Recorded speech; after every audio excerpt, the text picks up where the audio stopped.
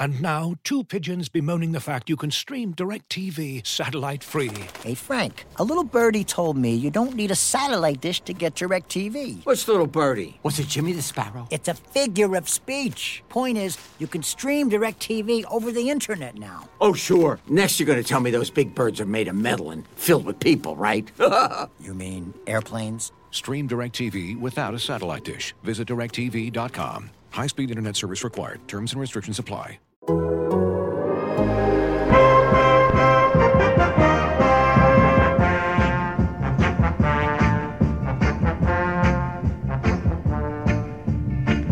Hey everybody, Scott Burnside back for another edition of Two-Man Advantage, the podcast, and my pal, Pierre LeBrun, as he always is, joining me from across the airways in Toronto. This is a pretty big day for us, Pierre. Pretty big day, pretty important guest. So I'll ask you very briefly, how you doing and how excited are you? I'm absolutely thrilled and excited to be a part of your program here. To join you two guys and look forward to the conversation we're going to have. But pretty excited about obviously what we accomplished last season, getting to the Stanley Cup Finals. Unfortunately, losing in 6 games, but we got about as much out of that team as we could, and I'm pretty excited to be able to say that I'm going to be around for a couple of more years, anyways, and hopefully finish the job that we started this year. And in case anyone is wondering, that is Rick Bowness talking to us on the Two-Man Advantage podcast.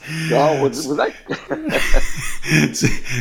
Scotty, forgetting the name part of the introduction, but I know, Scotty, what was going on is you were trying to get me to jump in before Rick, but I just felt that our guest, the timing of having Rick Bowness on our podcast this week was so impeccable that I thought I'd let him go first. But yeah, Rick, the news today that you've signed a new contract. Of course, it wasn't a secret that GM Jim Nill had told the media a couple weeks ago that the interim tag had been lifted. But of course, you still needed to get a deal done. And I'm curious, every coach does this a bit differently. Some coaches have agents, some coaches do their own thing and then have a lawyer look at it. How do you go about your business?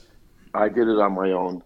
We've got a great president of our NHL Coaching Association in Mike Hirschfield, and he keeps us up to speed on the contracts around the league, what guys are making, what we should be looking for. So he was a big asset to me. But at my age, Pierre, I think I can handle it by myself. I know what the market is. I know what my value is, and it's not about the money for me, Pierre. It's just about the opportunity to continue to coach and stay with the Dallas Stars. That's the most important thing. So the money, honestly, at this stage of my life is secondary.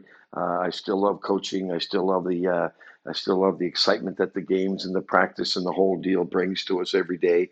Again, I'm very happy with the deal I've got. And again, most important for me and my family is that, we love Dallas. We love working with the Dallas Stars. And hopefully we can take this team another step and finally win that Stanley Cup. But we've got some unfinished business too, and that's the exciting part of it, that we can still get better. And we just have to keep pushing until we finally win that thing. Rick, you mentioned Game 6, Stanley Cup Final, obviously an unprecedented playoff situation for everyone. And I wonder what that period of time was like after Game 6 and then finally leaving the bubble in Edmonton, where you guys had been for so long, and then getting back to Dallas and trying to decompress and really assess all that had happened there. I wonder if you can walk us through that. What was that process like, and maybe was it different than you imagined it was going to be? It was different. I don't think you can prepare yourself for something that you've never done before. And we talked a lot with our team prior to going into Edmonton that we're just going to have to learn to roll with the punches on a day-to-day basis and just deal with whatever comes up. When you're in that bubble situation, again, it is day to day. Your practice times changed, your game times changed, your dressing rooms changed. So there was just a lot of variables that we had to deal with. But we went in with the right frame of mind that okay, whatever happens, we deal with. Then we had that 3-day pause, as you know, in the middle of it. So that was threw everyone's timetable off as well. But you look back and it was Groundhog Day in there, man. It was really tough living. Um, I give the league a ton of credit. They did everything they could to keep us safe, which was the most important thing. And we all felt safe walking around the rinks and through the hotels and the restaurants. So that was good. But living like that, and you're very restricted to where you could go, when you could go there. Um, that was tough. There's no question. There's nothing about the bubble I miss. I got to be honest with you, but it was well worth it at the end. Um, as long as you're winning and you keep pushing forward and you're moving and advancing in rounds, you can tolerate it. But we couldn't get out of there fast enough when it was all over. We got out of there Tuesday morning after the loss on Monday night, and it took a while. My wife was shocked when I got off the bus. She looked at me and she said, "Wow," So, but it was 9+ weeks in there. We didn't get. You had to make you had to make an effort to get outside. The hotel and the rink were connected, and I went a couple of times, a couple of days without getting outside, because you're doing your work, you're going to practice, you're coming back, getting ready for the next game. So we had to make a concerted effort at times just to get outside and get some fresh air and sun. But that all being said, listen, it was worth it, just to get to the Stanley Cup Finals and have a shot at it.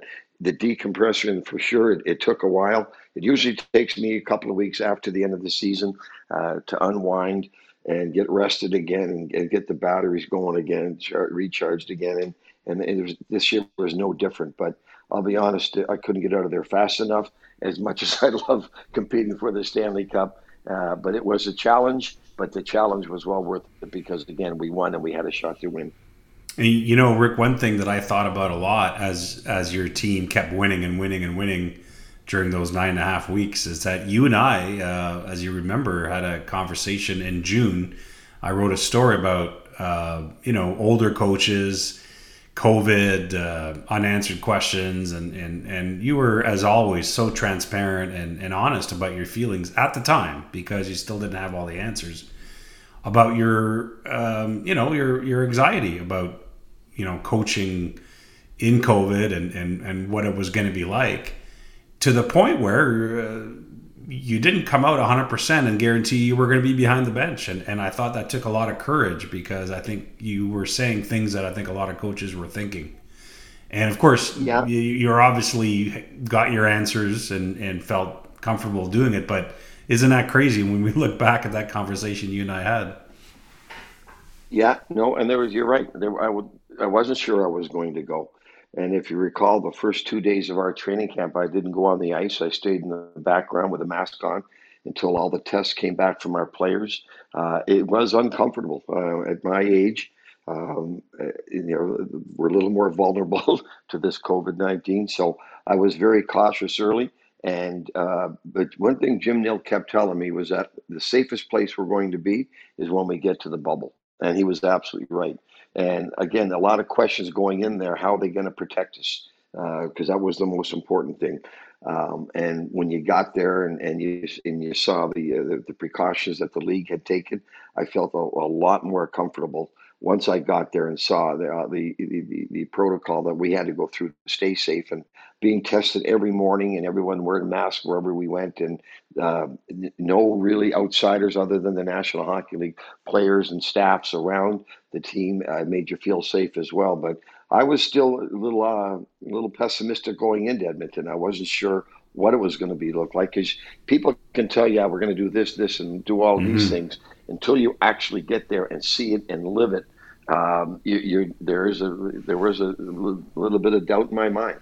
But once I got there after a few days, I was far more comfortable. But again, when you and I were talking, there was no guarantee. It was 50-50 at best for me at that point. I was even there again. I was nervous going into training camp, all the players coming and going, and all the people coming and going. But we all had masks on during in the locker room. And again, I stood on the bench for 2 days with the mask on. I did not want to go on the ice until we got all the positive tests back or the negative tests, I should say, back from all the players and staff. So that's when I started to feel a little bit more comfortable about where we were going. Yeah. Rick, Pierre and I have talked a lot since the end of the return to play and the playoff competition about teams that, had an opportunity to really learn about themselves and maybe learn about some players that might not otherwise have had this kind of opportunity. When I look at this Dallas Stars team, to me, it was such an interesting journey for you and your players, because there were veteran players like Joe Pavelski and Corey Perry and Jamie Benn who really, sort of rose and seized the moment. But you also had a lot of kids who were like, oh, wait a minute, like, who is Yoel Kiviranta? Like, where did that kid come from?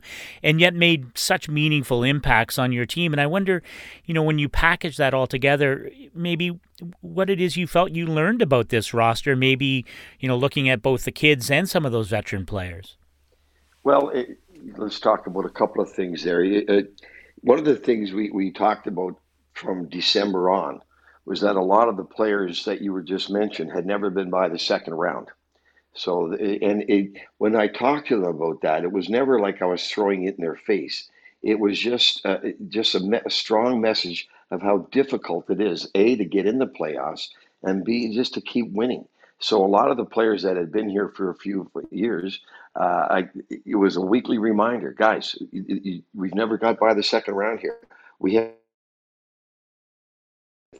got a long way to go. And again, not throwing it in their face whatsoever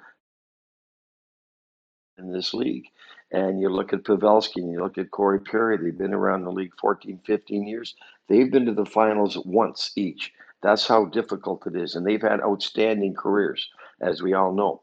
But so you take and then you take the young guys that you talked about, and it's their first experience. Dennis Gurianov, Kiwi, they'd never been in the playoffs before and played important roles for us. And it took an injury for Kiwi to even get in our lineup. So and then he took full advantage of it. But it was a great growth, we're hoping, for our younger players, and it was a good reminder for our veterans that, man, it's tough to get there, and it's hard and very difficult to get by the second round, past the third round, and into the finals. So I'm hoping, and we'll be talking about that a lot over the next couple of months as we prepare for training camp, whenever that's going to be, that we took a big step, but we still have more. There's still room to go. We still have to take another step to get to the finals again and win it, the Stanley Cup this time around. But again, there's no guarantee any team is going to make the playoffs next year with injuries and the schedule that's going to come out. And it's a tough league to win, as you guys know. So those conversations started last December when I took over,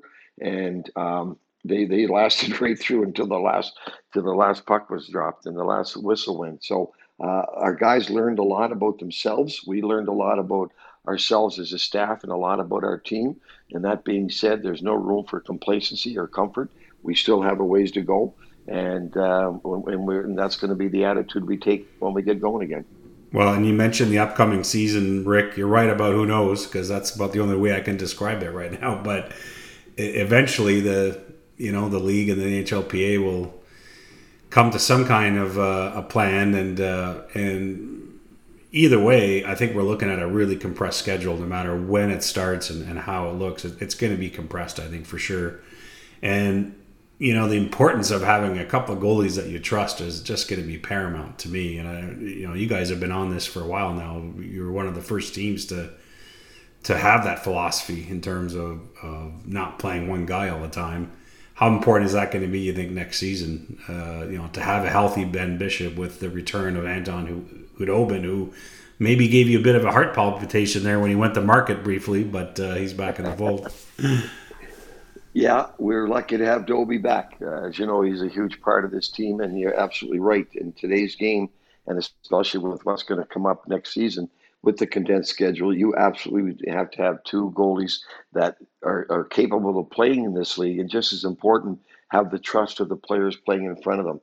I know a lot of people were surprised at Dobie's play in the playoffs. Well, we weren't actually, because he had played like that when we signed him 2 years ago. Every game he played, he gave us everything he could. He's a tremendous competitor, and it's hard to describe his style other than he'll do whatever he can to stop the puck. And that's why the players love playing in front of him. You know what you're going to get. So as much as a surprise where people were, that hadn't seen him play a lot. We weren't, but we were very fortunate to have him when Bish went down. And there's no question going into next year, you are going to need two top A goalies to help you get into the playoffs. One guy will not be able to carry the load next year, and the guy that you put in the games that he doesn't play, your team is going to have a ton of confidence in him, and we're fortunate to be in that position. Yeah, Rick, as Pierre alluded to, I mean, there's so much unknown about what lies ahead and when and all those kinds of things. And here we are, we're chatting with you, the ink barely dry on your new deal that, formalizes your role as head coach. Do you have a plan, and with you and your coaching staff, how you want to try and, sort of get back into sort of a rhythm leading up to whenever training camp comes, or are you still in a sort of a quiet mode, or how do you start to pick up the pieces and prepare for another sort of set of the unknowns when you think about the coming season? Well, we've already had a discussion on the areas that we feel we need to improve next year. Last year at the pause, I gave them all responsibilities in terms of breaking down other teams and looking at teams a lot more closely because we had the time to do it. We'll take some things from the good things that we did in the playoff run and look at some areas that we have to improve in. We had great meetings last year with the staff prior to training camp, and we've already had those discussions again. The staff will meet whenever camp starts, a couple of weeks before camp, and we'll get together and formalize those plans. But there'll be constant communication with me and the staff right up until that point. I've already told them the areas that I feel we have to improve in, and we're getting input from them. But right now, like John Stevens is in New Jersey, Derek Laxell's in Winnipeg, Todd Nelson is in Michigan, and there's Jeff Reese and I here in Dallas. And actually, I'm heading back to Nova Scotia for the month of November. So we're going to be spread out, but that's why we have Zoom calls these days, right? So we'll be constantly communicating with not only the staff, but it's important that we continue our communication with our team and to lay out the goals for our players prior to training camp. So we don't want to throw any surprises at our team when we do start training camp. So what we did last year or before we came back was there was emails, there was phone calls, just preparing the players for what we were going to do, the changes we were going to make, and we will take the same approach going into next season. Rick, I'm always fascinated about, guys have been both an assistant or associate coach and a head coach back and forth in their careers, which is the case for you. And in particular, when the change happened so quick like it did last year, when you replaced Jim Montgomery, and we should take the moment to certainly wish Jim the best now that he's back in the league and joined the Blue staff. But you're thrust into a position that you didn't see coming, obviously, before the season. I'm always curious about the good cop, bad cop routine between being, the associate and then you become the head coach. How you change, or maybe you didn't change in terms of how you have to deal with players. I know it sounds like a dumb question, but I'm fascinated by that part of coaching. No, actually, it's not a dumb question whatsoever, and it's funny. Well, my son Ryan is a director of pro scouting for Pittsburgh, and so when I got the job, he said, "Dad, don't change." So I said, thanks, Ryan. Thanks for that tip. But but you're right, because some guys are assistant coaches, then they get the head coaching job, and they completely change.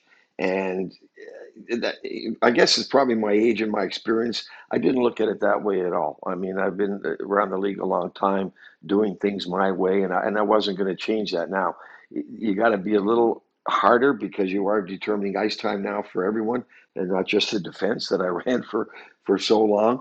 But other than that, I've always tried to build a good relationship and a good with open communication with all the players, and I've always had that, and I wasn't going to lose that. I wasn't going to change the way I deal with players. I've done it this way for so long. You can't.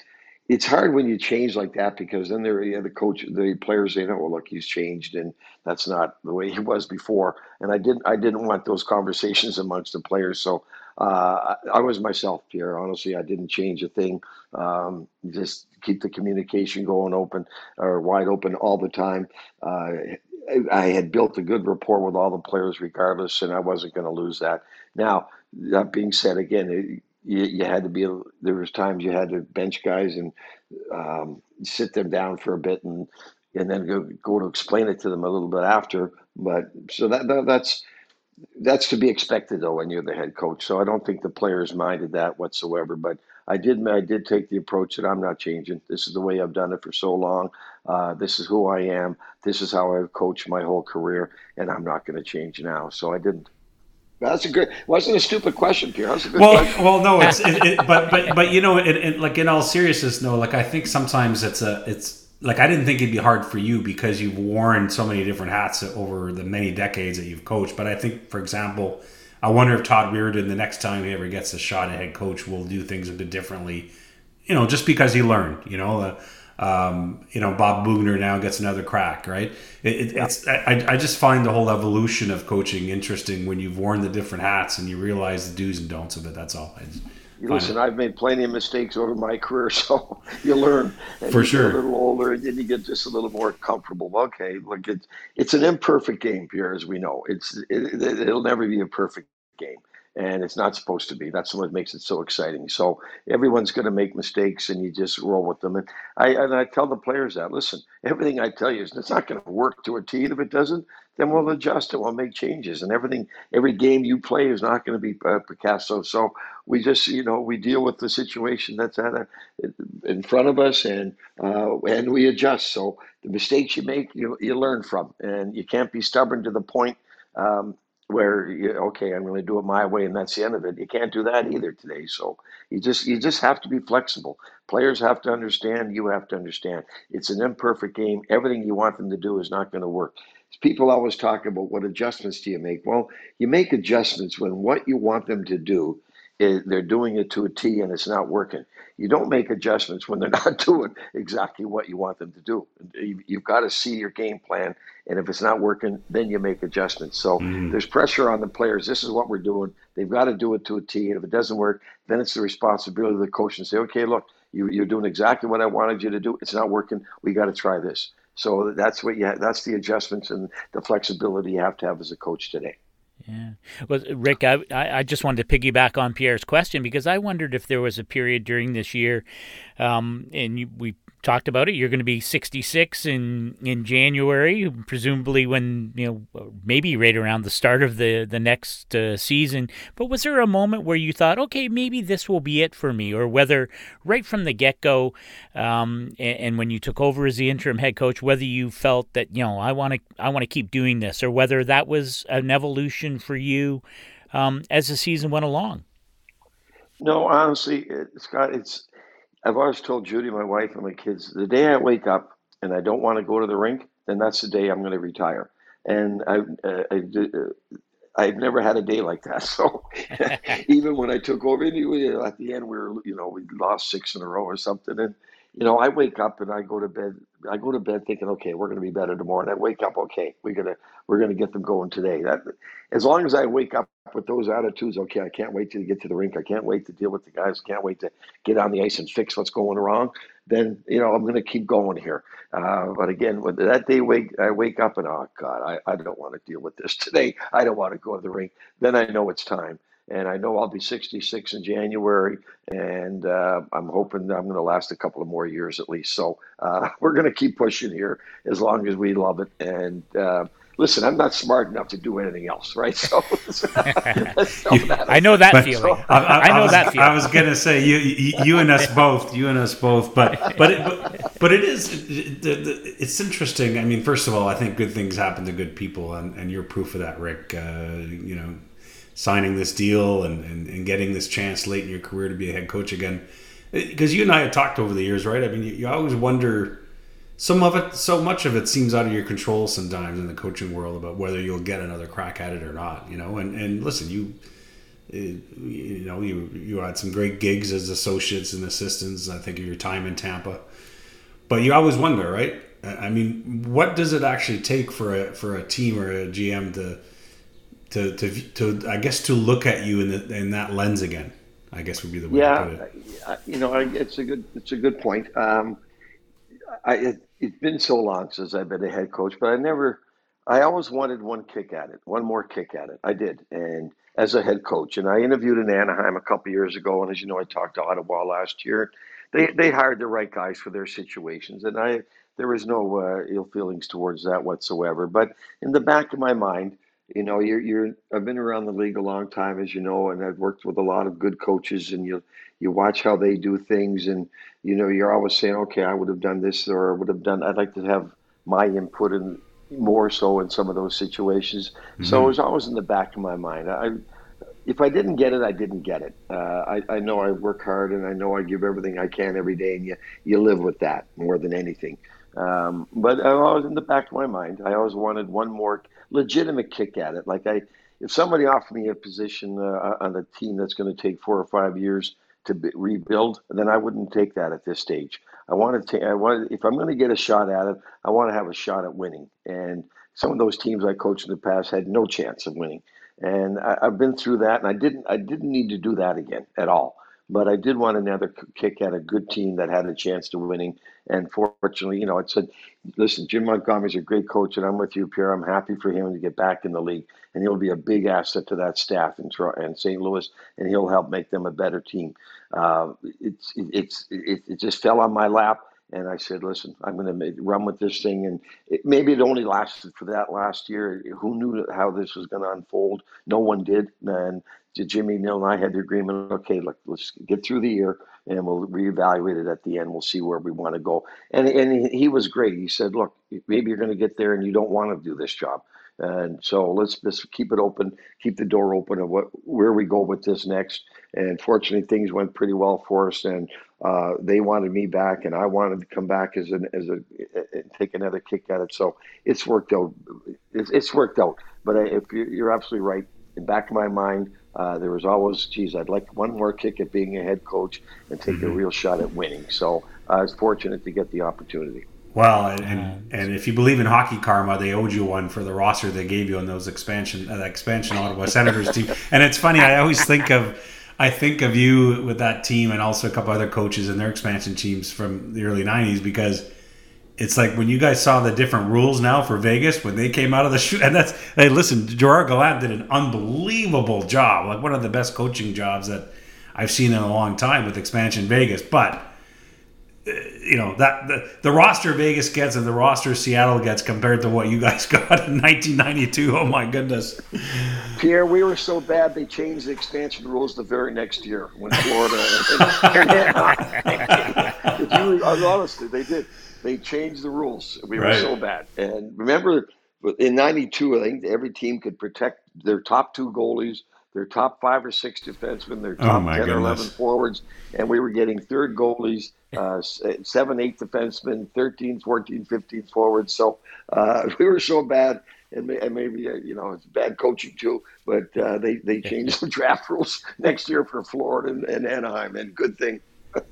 I remember opening night, you guys beat Montreal, and I think it was Roy McGregor whose column, and there's still a picture of that article, I think, outside the press box in the rink in Ottawa, where it says maybe Rome was built in a day. No, it wasn't.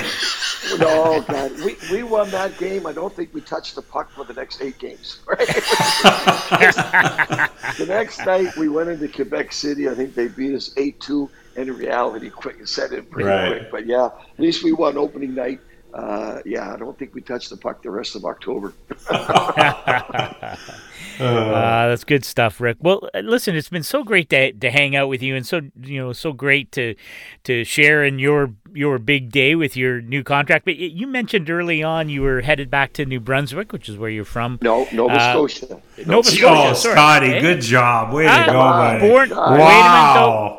You know what? Ever since Scotty moved to the U.S. full time, he's forgotten his Canadian roots. Unbelievable. Yeah, but listen, Scotty, Rick, you're right, though. I was born in Moncton, New Brunswick. There you go. And yes. we lived. My dad was playing senior hockey there at the time, So I was born in January, and at the end, and in that era, like the Maritime Senior Hockey League was probably comparable to at least the American Hockey League. A lot of good players, only 6 teams in the league then. And in that era, they gave my dad a job during the day, and he played hockey at night for this local senior team. And after that season, we moved back to Halifax. So, but you're right. I was born in New Brunswick, but Halifax, Nova Scotia has been my home for my life.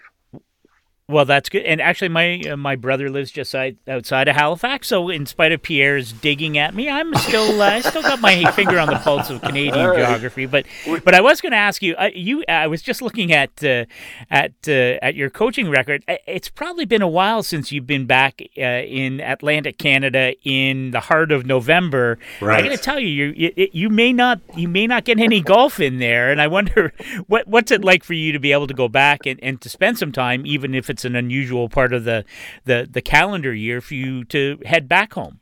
Well, you know what? You're absolutely right. We've never been there in November. We've owned this. So I had this home built about 25 years ago. We've never been there in April or May, and we've never been there in November. So this is one strange year. We usually call it our summer home. Well, now it was our spring and fall home. So, but we know though the golf course closes, I think, October 31st. So yeah, there won't be any golf, but I've got a couple of acres there, and both Judy and I love being outside, working in the yard. That's how we relax, and it's going to be a lot colder, but we look forward to that. You talk about being able to decompress. That's where I do it the best, when I get back to the lake. And it's funny, I got Sid Crosby and Nathan McKinnon. They're on my lake, and I got a text from Sid a while ago about, "Are you back home yet?" I said, "No, but I'll be back home in November. You'll probably be back in Pittsburgh by then." So. But no, honestly, we do look forward. I know the weather won't be great, but we want to get back and see our family and friends.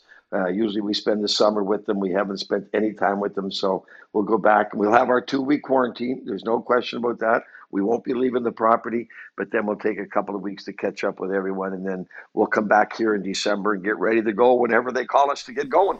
Well, so Rick, what you're saying is, despite the nice raise you got and the new contract you got in Dallas, you don't make the most money on your lake. No, I don't. I'm way down behind. There's some other people on that lake. And I'm not nearly as well known as those two. So that's they're for sure. Hometown, man. Well, As it should be.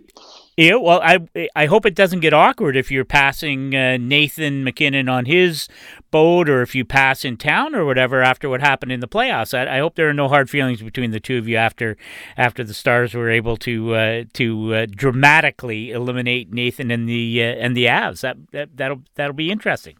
No, Nate was very good when we went shaking hands. He said, "The province of Nova Scotia is behind you now, so keep it going." So he was great, and Sid's the same way. So they're at the far end of the lake, and they're at the north end. I'm at the southwest corner. So anyways, there won't be any boats on the lake in November. I was going to say, when I took it out of the water last year, it was shrink wrapped and put in the driveway, and it's still sitting there shrink wrapped in the driveway. So it hasn't moved since last September. So no, the question is, when you get to skate on your lake before you get back to Dallas. But Well, my neighbors sent me pictures over the course of last winter, and there was a couple of days where the lake was frozen, and it just looked like it was perfect. I said, "Days, I'd love to be out there one day," but those days are coming down the road. We're in no hurry to do that. Very good. Well, Rick, thank you for coming and hanging out with us, and so pleased for you and your success in Dallas, and of course your chance to take another step forward after this run to the final. And congratulations on your new contract, and all the best to you. And thanks for hanging out with Pierre and I today. It's been fun. My pleasure. I didn't mean to jump in there, but when you spoke and then there was a pause, I was waiting for Pierre to speak, and no one was saying anything. I don't know how you guys run your show, so I just jumped in there. That's my fault. That's on me. we're still working on our host, but he's getting there after. All right. Well, it's only a few hundred. There when I shouldn't have. No, you did. It's all on me, Rick. You did fine. Always a pleasure talking to you guys. Take care. You know what, Pierre? We're going to take a break in just a second, but how good a guy is Rick Bowness? I botched the opening. He apologizes at the end. You know what? You are right. Good things happen to good people. And we're not going to botch this part because we are going to take a break. And when we come back, we'll talk a little Dallas Stars, Rick Bowness, and some other hockey stuff as we close out Two-Man Advantage for this week. Looking for an assist with your credit card but can't get a hold of anyone? Luckily, with 24/7 U.S.-based live customer service from Discover, everyone has the option to talk to a real person anytime, day or night. Yep, you heard that right. You can talk to a real human in customer service at any time. Sounds like a real game changer if you ask us. Make the right call and get the service you deserve with Discover. Limitations apply. See terms at discover.com/creditcard.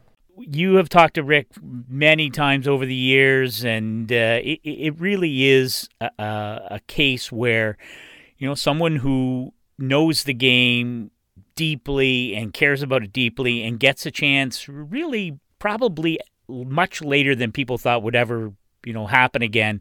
And Rick Bowness, I thought, did an outstanding job with that Dallas Stars team. And you think of all of the contributors and the ups and downs and making it to Game 6 of that Stanley Cup final. That was an outstanding job by Rick Bowness. And and I'm fascinated to see what you think. Because sometimes that hangover year, when you go to the final and you lose, of course, he was part of that Vancouver team in 2011, the coaching staff with Alain Vigneault losing Game 7 against Boston, so he understands the dynamic. But what do you think of that Dallas team as we contemplate what next season might look like, but where Dallas sort of fits into that group in the Western Conference? Yeah, I think that the one thing that their march to the final taught me is that they were a lot deeper a team than I had given them credit for, to be honest. I mean, I think that's the great lesson that I got from really paying attention to their team game and the way they won games and the way they got contributions from different players. So I think that's still there when they come back. I do worry about, is Ben Bishop going to hold up, for example? I mean, hopefully the time off now will have put him right back to health and so on, because you're going to need two healthy starters, as we talked about, right? And to be fair, I still think that all roads lead through Colorado and Vegas, even though Dallas beat them both. But when I look at the talent level in the Western Conference, I think Colorado is a team to beat going into next season, and I think Vegas isn't too far behind. So those are just realities, and as Rick said himself, no guarantees of making the playoffs, and the parity is crazy, and Dallas is going to make the playoffs, I think, for sure. But in terms of going back to a final, there's a lot of teams that have that shot in my mind. Yeah, you know what? They're such an interesting team though, because you know that Miro Heiskanen on the back end is that he's already stars. I think I put him right in that category with the Cale Makar and Quinn Hughes and the rest of the bright defensive stars in the NHL. I thought probably John Seth Klingberg, Jones at the top of that list in Seth terms Jones? of seniority, just because he's a bit older. But sort of interrupt. But it's so interesting to me. We've had kind of a weird. I don't want to say weird. No one has grabbed the Norris Trophy and made it their own in quite a while now. And I'm not suggesting we're going to have an era where it's Ray Bourque and then Nick Litchfield and so on and so on. But we've had a lot of different winners, and I'm wondering at some point where it really becomes about Jones and Heiskanen and Cale Makar and Quinn Hughes between the four of them, Although, again, Victor Hedman, after his playoffs, might have a word or two to say about that before his career is over. Yeah, well, and I guess I was just going to mention that I thought John Klingberg was so good in the playoffs, and really, the ability now for Rick Bowness to you sort of have a 1A and 1A in terms of elite puck-moving offensive defensemen. That's a pretty good luxury for the Stars to have. And Denis Gurianov just signs a new deal. It really is sort of an interesting balanced attack. Rope Hintz was injured and not certainly 100% like a lot of the Stars players, but he is blazingly fast, high-end skill. I am curious. I'm with you. There's no question Colorado and Vegas still, to me, remain the cream of maybe the entire NHL, but certainly the cream of the Western Conference crop. But I'll tell you, I don't doubt that Dallas is going to have a say in it, regardless of the format and when the next season comes around. No, I agree with you, Scotty, for sure. And I think that it was huge too to get Khudobin back in the fold, because it's one thing to say, well, listen, we couldn't afford him because of the cap, and we'll just bring in another veteran backup. But that's not the same dynamic to me, because, I thought it was interesting for Bowness to talk about the trust that the players have in him. You bring in a new guy, is it the same trust? Is it the same dynamic? The relationship the two goalies have there in Dallas. So that was huge too in terms of off-season stories. Looking for an assist with your credit card but can't get a hold of anyone? Luckily, with 24/7 US-based live customer service from Discover, everyone has the option to talk to a real person anytime, day or night. Yep, you heard that right. You can talk to a real human in customer service anytime. Sounds like a real game changer if you ask us. Make the right call and get the service you deserve with Discover.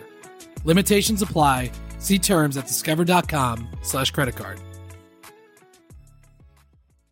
And now, two pigeons bemoaning the fact you can stream DirecTV satellite-free. You see this? A family watching baseball on DirecTV with no satellite dish in sight. Let's heckle them. You call that changing the channel? Choke up on the remote, buddy. I hope getting all these games on DirecTV makes up for your mother not pre-chewing your sunflower seeds. DirecTV has the most MLB games. Visit DirecTV.com. Claim based on total games offered on national and regional sports networks with choice package or higher. Availability of RSNs varies by zip code and package. High-speed internet service required. Terms and restrictions apply.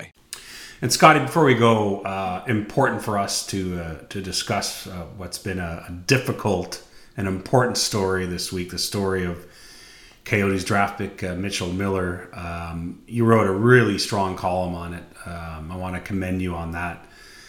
And just wondered, since you wrote it, have you had some feedback? And again, the difficulty of the story, reading Aaron Portzline's excellent story on it too, to me, at the heart of all this, the lack of an apology, right? That's the heart of it. I mean, listen, I'm all for second chances and people growing, for sure. But the lack of the apology is at the heart of the story for me.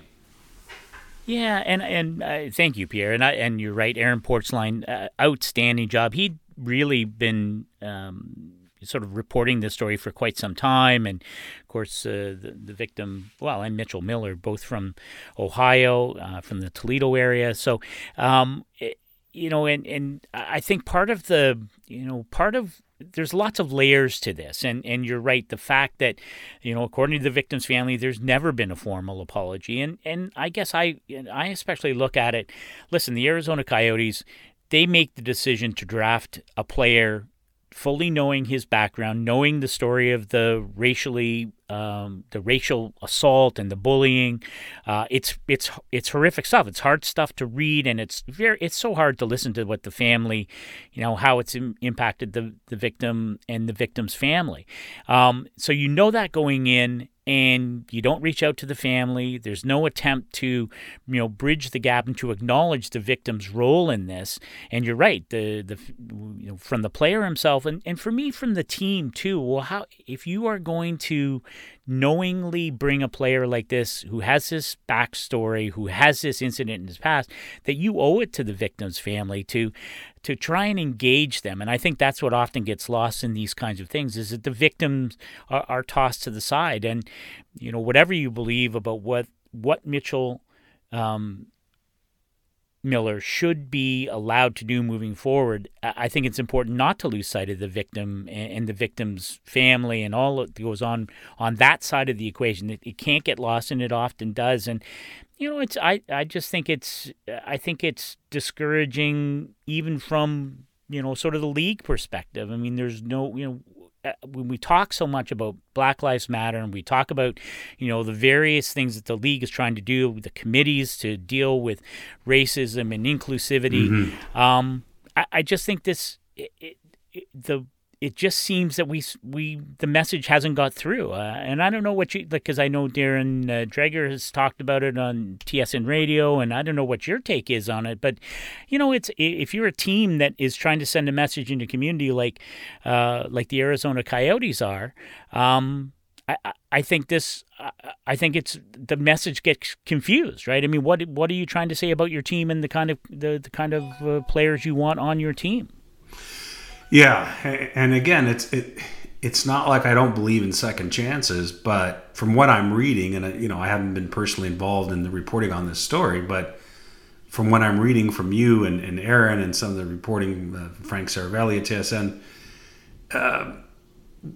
doesn't seem like Miller, to me, has gone through the necessary steps here to make amends for what's happened and to show remorse and growth, And again, I want to say that, again, I'm not involved in reporting on this story, but that's what I'm reading. And that's hard. That to me is a red flag if I'm a team looking to draft him, right? And obviously some teams decided to put him on the do not draft list, right? After doing their own investigating. So it's that's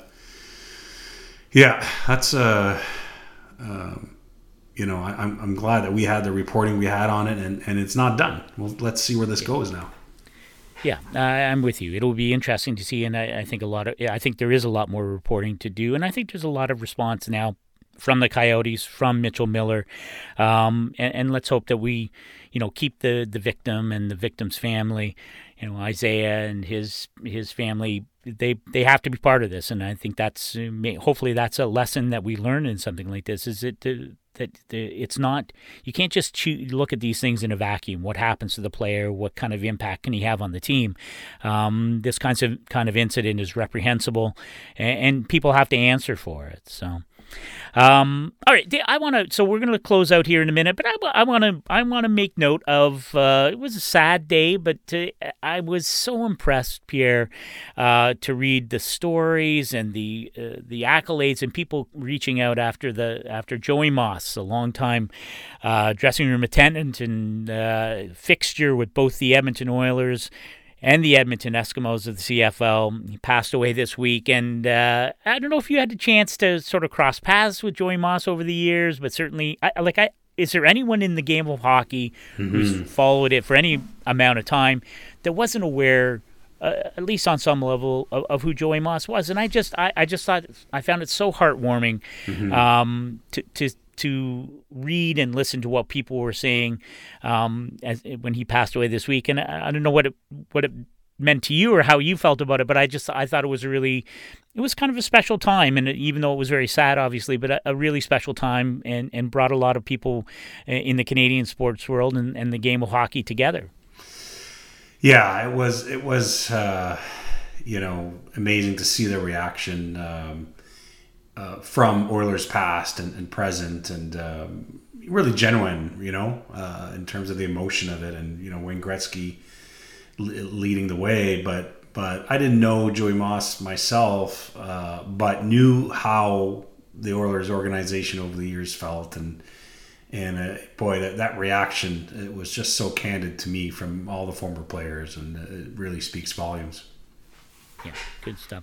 All right, my friend. Well, listen, we're going to take a little bit of a break here, as you and I have talked about. Little hiatus, because November's like August should be. This is the August of the off That's right. You're just gonna have to wear different layers, but we will be back if there's breaking news and things that warrant it. But we're going to take a little time off here in this unusual of off seasons, and as the league and the players try and sort through what 20/21 might look like.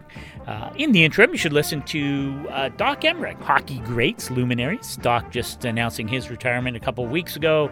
He joins Craig Custance for the full 60 this week at The Athletic.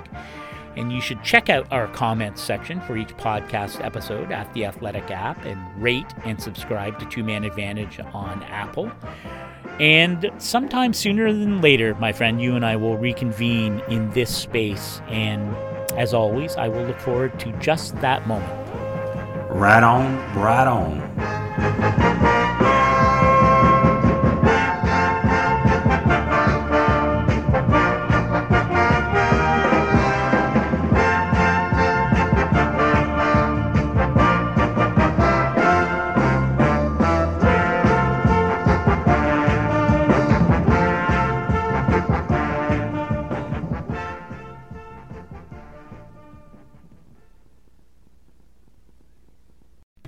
As you've probably heard by now, we've teamed up with BetMGM this season. We'll be using BetMGM lines to make all of our picks, and we'll have special offers for our listeners each week. If you haven't signed up for BetMGM yet, use bonus code The Athletic, and you'll get a 1-year subscription to The Athletic, plus up to a $1,500 first bet offer on your first wager with BetMGM. Here's how it works. Download the BetMGM app and sign up using bonus code The Athletic. Make your first deposit of at least $10. Place your first bet on any game and claim your voucher for a 1-year subscription to The Athletic. See BetMGM.com for terms. U.S. promotional offers not available in D.C., Mississippi, New York, Nevada, Ontario, or Puerto Rico. Gambling problem? Call 1-800-GAMBLER. Available in the U.S. Call 877-8-HOPE-NY or text HOPE-NY 467-369 in New York. Call 1-800-NEXT-STEP in Arizona. 1-800-327-5050 in Massachusetts. 1-800-BETS-OFF in Iowa. 1-800-270-7117 for confidential help in Michigan. 1-800-981-0023 in Puerto Rico. First bet offer for new customers only in partnership with Kansas Crossing Casino and Hotel. Don't forget, if you haven't signed up for BetMGM yet, use bonus code The Athletic, and you'll get a 1-year subscription to The Athletic, plus up to a $1,500 first bet offer on your first wager.